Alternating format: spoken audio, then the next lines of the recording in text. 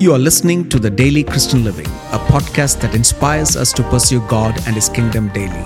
I'm Shine Thomas, pastor at City Harvest India, where I train, preach, and teach God's Word. In this podcast, we are going to learn God's Word with its context, cultural background, and its present relevance to us today. Let's get rolling. Continuing revival, Acts chapter 4, verse 32 to 36. We all want revival and we all talk about revival. And we all pray for a revival of God to come, where God will revive us and revive the nations around us. But how can a revival come?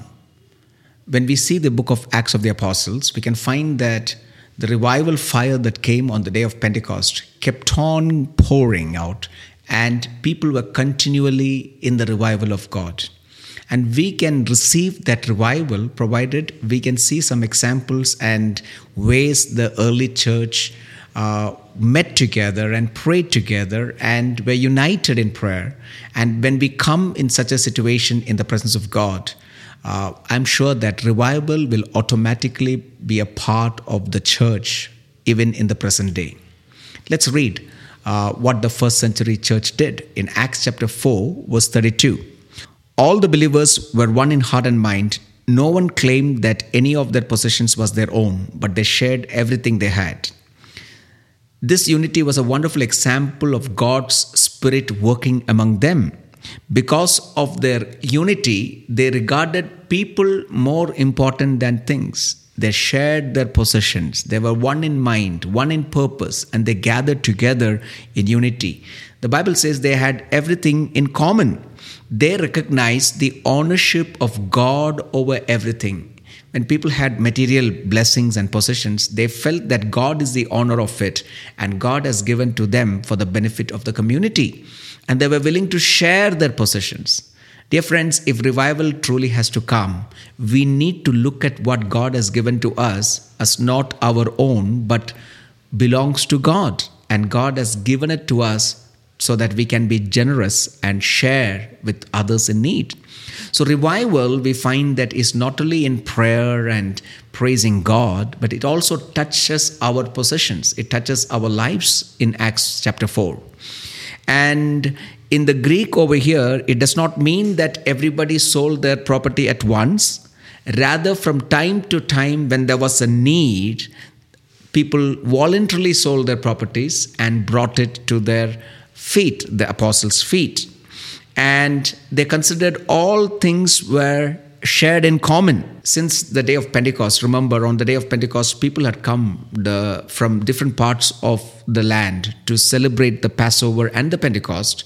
And when the revival broke out, when the Holy Spirit came down on the day of Pentecost, people stayed back. So most of them were visitors there in Jerusalem.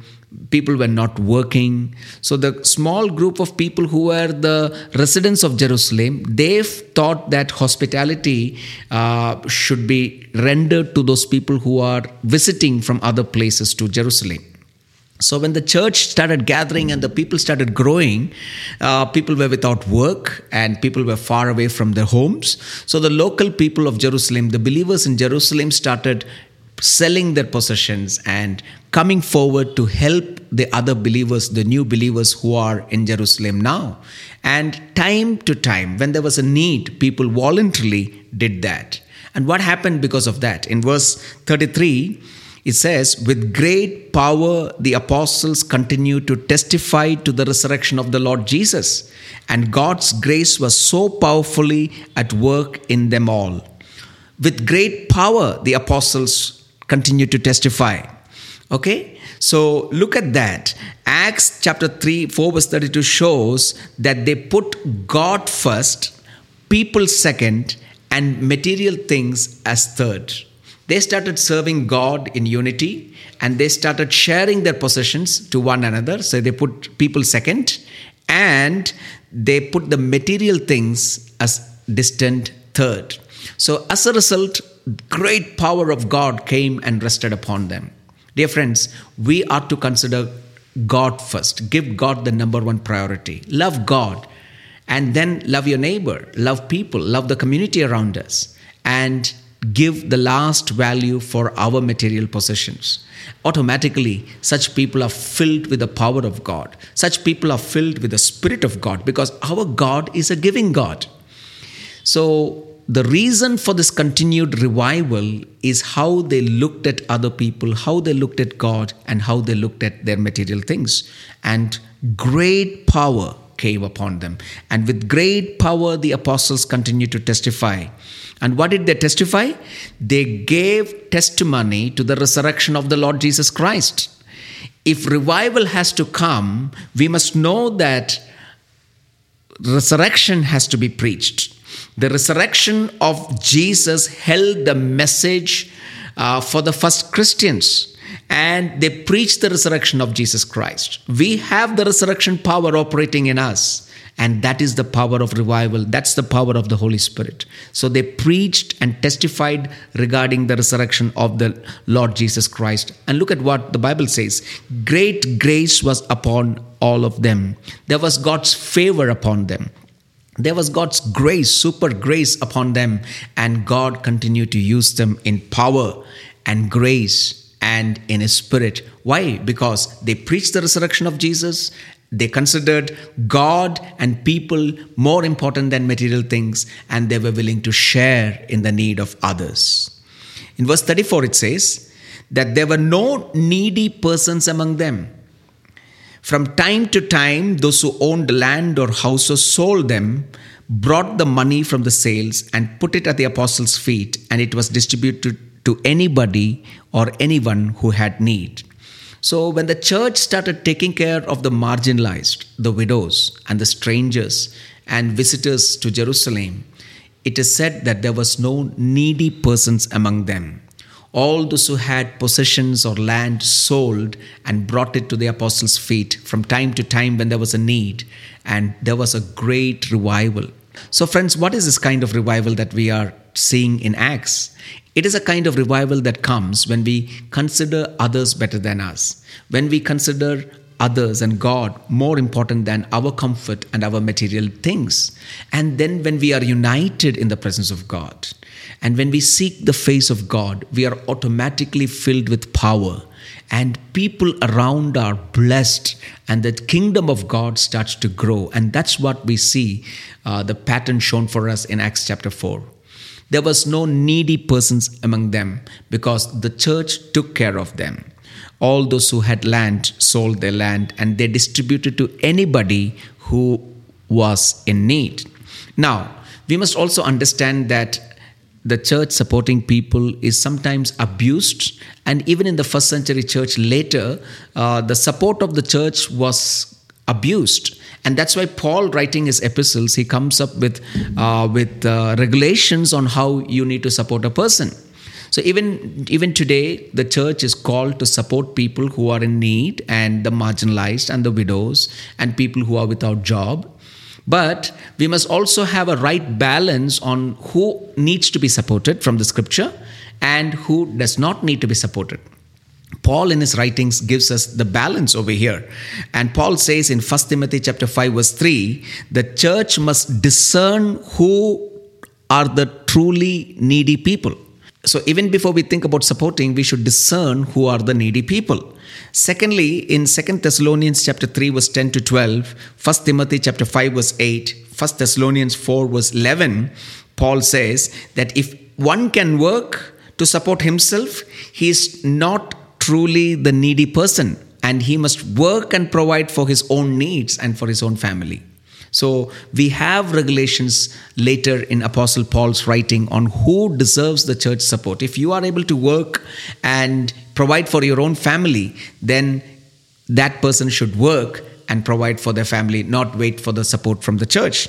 And in 1 Timothy chapter 5 verse 3 to 4, if a family can support a needy person, the church should not support them. So many times we give the entire burden of supporting to the church. But there are families in the church. There are people in the church who are able to support. And if one family can take care of a support to another family in the time of need, then the church can be avoided of that support. And that money can be used for another purpose for the glory of the kingdom of God. So if a family can support, let the family support not give the burden over to the church. And in 1 Timothy chapter 5 verse 9 to 13, Paul says, it is right for the church to examine the moral conduct before giving support. The support is given after proper examining whether that person is standing in good standing with God and people, how his or her moral life is, and that is a pattern shown to us in the scripture, and support people who are good Christians and morally right with good testimony in the church and outside. And in 1 Timothy chapter 6 verse 8, for what needs can we support? Paul says, support should be given for the most basic necessities of living. Support should be given for the most basic necessities of living. So here in the first century, in Acts chapter 4, as the church was being formed and people were revived and enthusiastic about this new way of life, the way of Jesus and the followers of Jesus, they came together and supported everybody. But later we find that regulations were put because this support was misused by some in the church, and Paul has given us amazing boundaries in which the church can support the needy. And this is also a part of revival and a responsibility of the church. They shared possessions with everybody who was in need, and they gave for those who were in need. And this happened just exactly like Acts chapter 2 verse 44 and 45. This is radical. Considering others better than ourselves, considering God first, and sacrificing my own possessions and material things for the benefit of the kingdom of God and the benefit of others. And what was the result? With great power, the apostles preached and testified regarding the resurrection of the Lord Jesus Christ. My dear friend, when we give God the number one priority, when we love people, and when we keep our material possessions and talents as last and use these worldly possessions to help others in the time of need, automatically we will be filled with the power of God. When there is generosity in our lives, when there is unity and humility in our lives, God will use us, God will revive us, and not only we will experience the revival, but God will use us to reach out with the love of the gospel, with the message of the gospel.